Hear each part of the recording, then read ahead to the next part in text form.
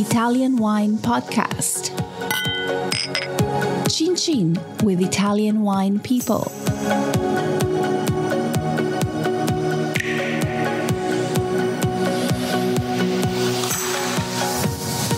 Swirl, sniff, sniff, sip, sip, and spit. Once again, here we go. Swirl, sniff, sip, sniff.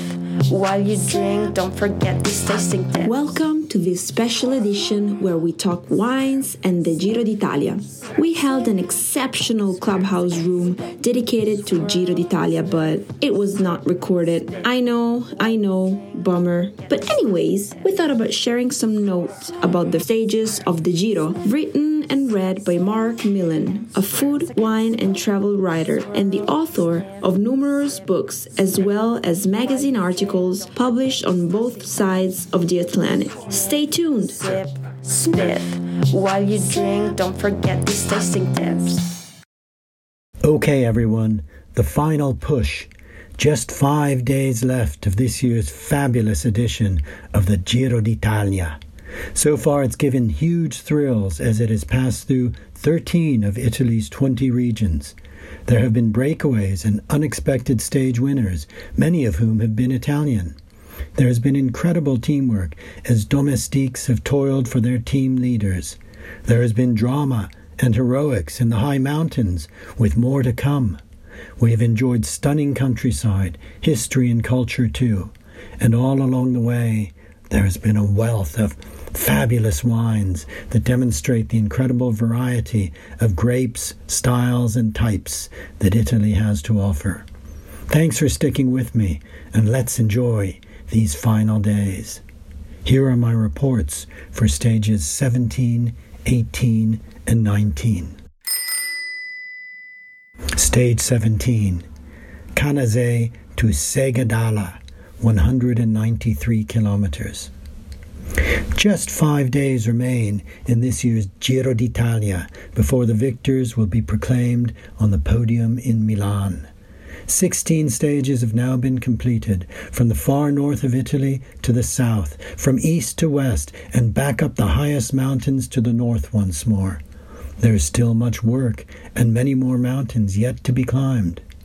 Though young Egan Bernal of Ineos Grenadiers has further extended his hold on the Maglia Rosa, past experience shows that nothing is ever certain in the Giro d'Italia. Yet, whatever happens, on Monday Bernal rode himself into Giro history and into the hearts of all tifosi on the inhospitable, snow-covered peaks of Passaggio.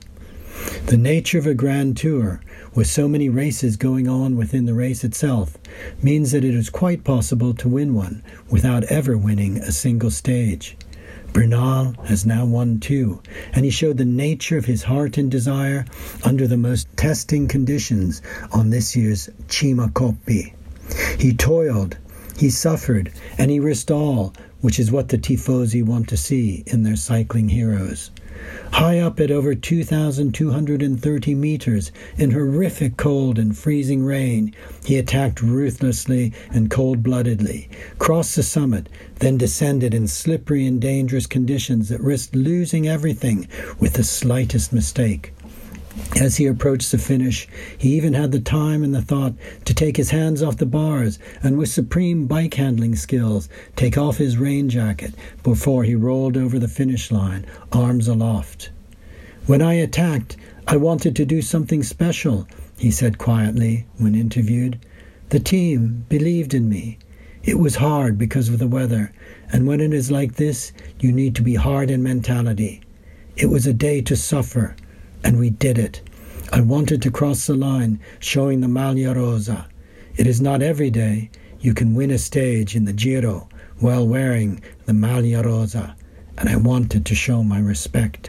After Tuesday's well-earned rest day, the cyclists will take to the high mountains again as they move across Trentino, which, together with Alto Adige, Sud Tirol, makes up an autonomous region that is another unstinting source of outstanding wines. From Ladin-speaking Canazei, the route races south, mainly downhill for some 90 kilometers, before reaching Trento itself and the Adige Valley.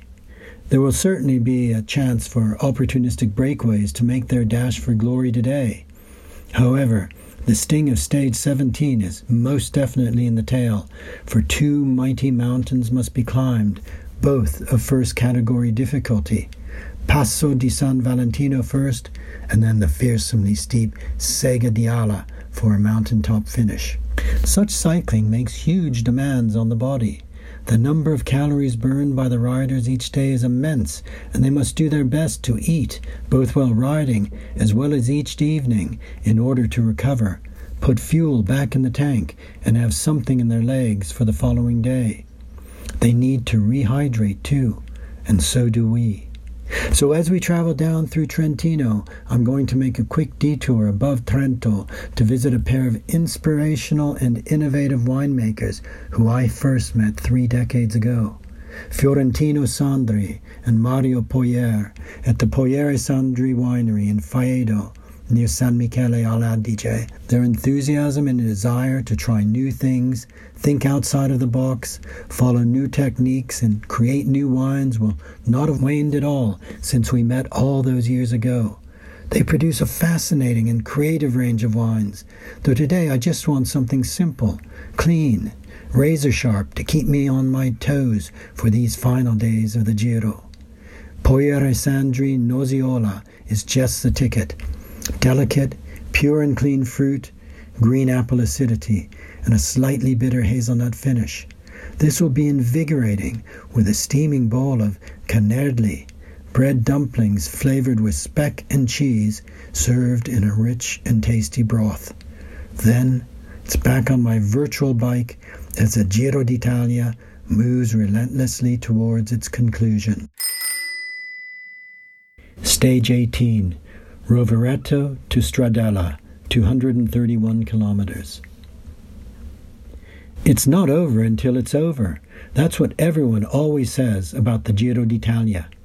Just when it looked like this year's edition was turning into a procession for the all-conquering Ineos Grenadiers, their team leader Egan Bernal, the Maglia Rosa, faltered to show a chink of weakness in the high mountains. Dan Martin of new team Israel Startup Nation managed to get himself in the breakaway, and the Irishman just about managed to hold out for a famous stage win in the sun on the high and remote peak of Sega di Ala. Meanwhile, towards the top of the mountain, when gutsy Simon Yates attacked and Bernal followed, it looked like the Colombian would gain further time on most of his GC rivals. No one expected him to suddenly lose his legs in nearly a minute to the rider from Team Bike Exchange, Yates, with even Damiano Caruso and Diego Ulisi gaining a few seconds on the Maglia Rosa at the finish. Yesterday was by no means the upset of world order. Bernal still has a decent hold on the Maglia Rosa, and even if he wasn't firing on all cylinders, he was still stronger than most of the other GC contenders, notably gaining time on Alexander Vlasov and Hugh Carthy, both of whom had started the morning on the GC podium, but who have now fallen way back in time. Yesterday was good for the Giro. The Tifosi like to see their heroes suffer, to have bad legs, to have doubts in the mind. Will Bernal be able to overcome his difficulties, his doubts? We will see when the Giro returns to the high mountains again on Friday and Saturday. Should he not, should a new hero emerge in the few days still remaining, and I would love to see Simon Yates, who knows the bitter taste of failure, then we will all hail their achievement and toast the victor with good Italian wine. Stage 18 commences in Rovereto, surrounded by vine-covered hills where Marzemino grapes are cultivated for this popular Trentino red. Versa il vino, eccellente Marzemino, commands the libertine Don Giovanni in Mozart's opera. Towards today's stage conclusion, the route passes through Roncole, birthplace of the composer Giuseppe Verdi, who himself owned a farm that produced the wines as well as salume that Il Maestro always took with him on his travels across Europe. So there will be plenty to keep us well hydrated as we continue our race across Italy. But whose praises will we be singing at the finish? On paper, today looks like an altogether more straightforward, dare I say even somewhat relaxing stage, from Rovereto along the shores of Lake Garda, then below Verona and across the flat Po Valley to the wine hills of the Oltrepo Pavese. Believe me, it won't be a stroll in the park by any means. We're in the final days of the Giro, and there is still so much at stake. If the GC won't be altered by today's stage, barring, heaven forbid, a crash, the Maglia Ciclamino competition is still far from decided. With a nasty fourth category climb thrown in just before the finish in Stradella, in the heart of the Oltrepo Pavese, it is a day that Team Bora Hansgrove will want to control, not least to keep their main man, Peter Sagan, in cyclamen. I expect them to keep as high a pace as they can on the climb to soften up those few remaining top sprinters who have somehow managed to endure and get through the mountain stages. Sagan will definitely be going for the stage win, and I hope he will achieve it. Whatever happens, and whoever wins, at the finish I'm planning to be toasting the day's victors with a flute or two of one of my favorite sparkling wines. The La Versa Cantina Cooperativa was founded in 1905 and from almost the outset decided collectively to concentrate on the cultivation of Pinot Nero, one of the world's greatest, if most temperamental varieties. It grows well here in the mainly clay and sandstone hills, maintaining fragrance as well as acidity, and is utilized to produce an outstanding range of wines, made sparkling by metodo classico, secondary fermentation in the bottle. Testa Rossa is the cooperative's flagship, a vintage wine produced entirely from Pinot Nero, with bottle aging on the lees for no less than 3 years prior to dégorgement. It demonstrates the richer style of sparkling wine that comes from Oltrepo's wine hills, where vineyards have been cultivated since antiquity. The bubbles are fine and persistent, and it is a sparkler with real elegance and finesse, yet one that also has a structure to be more than capable of accompanying food, too.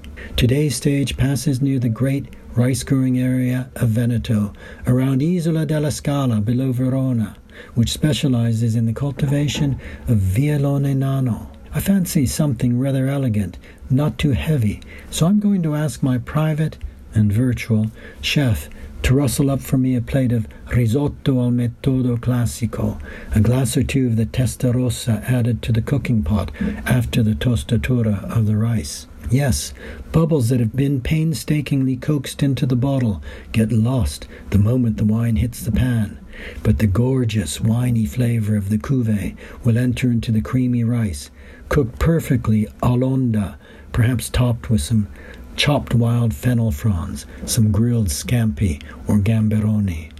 A bit good, maybe even a bit refined for sweaty, odoriferous and ravenous cyclists, admittedly, but I feel in need of a treat tonight, simply for having managed to make it this far with my daily reportage. It's been almost, but not quite, as exhausting as the cycling. Stage 19, Abbiate Grasso to Alpe di Mera, 166 kilometers. Just 2 more stages in the high mountains before the final chronometro time trial that finishes in Milan's Piazza del Duomo on Sunday. From Lombardy, we head back into Piedmont today, passing through Novara, where day 2 finished. How long ago that seems. Imagine how long ago that feels to the cyclists. Yesterday's long stage from the wine hills of Rovereto in Trentino to the wine hills of the Oltrepo Pavese via the flat and fast Po Valley turned out to be mainly a transitional stage, a speedy movement of men and machines across the country in readiness for the rigors to come over the final days.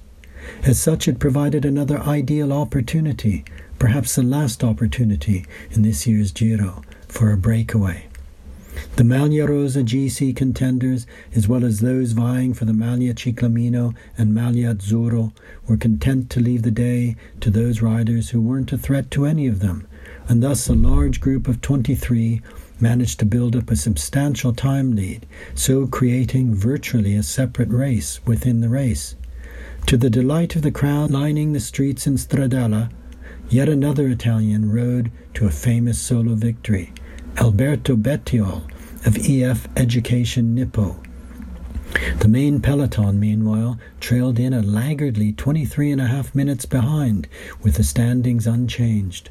Most significantly, Peter Sagan of Bora Hansgrohe remains in the Maglia Ciclamino. He and his strong teammates should be able to control the remaining intermediate point sprints in the days to come. So barring any incident, my hope is that Sagan will win the points competition and so wear the cyclamen jersey on the podium in Milan, a notable achievement to add to his more than impressive cycling palmarès. He's already won the green jersey in the Tour de France, the equivalent of the Maglia Ciclamino, an incredible 7 times, as well as the rainbow jersey awarded to world champions. A first points victory in the Giro d'Italia will cement Sagan's position as truly one of the greatest cyclists of his generation. Today and tomorrow, though, he will have to endure 2 more days of suffering in the high mountains.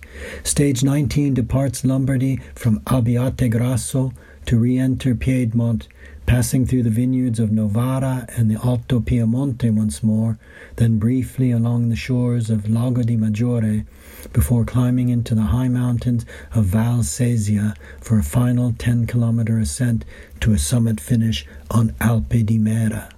Will Bernal have recovered from his momentary weakness that we glimpsed on the high slopes of Sega di Ala? Will Yates, Caruso, and the others have the courage and the legs to attack today, as they must if they are to have any hope of wresting the Maglia Rosa from the Colombian? Or will they leave it until tomorrow, an even harder alpine test, hoping that it might be their best moment of opportunity? We shall see. From the summit of Alpe di Mera, there should be stunning views of the Monte Rosa chain today, weather permitting. This is the most magnificent alpine country, in summer or in winter. I love mountains, and I love mountain wines too, that ethereal character that comes only from grapes grown at high altitude. There is no wine more ethereal, more sheer and exhilarating than Blanc de Morges de la Salle, made from Pré Blanc grapes, cultivated traditionally on low trellised vineyards, planted at up to 1,200 meters above sea level, the highest vineyards in Europe. All the better when enjoyed after a day's skiing, walking, or best of all, cycling. But today, I'm going to choose a mountain wine from Lombardy's Valtellina instead. I need something more powerful and weighty to fortify and put strength in the legs and mind for the final days to come.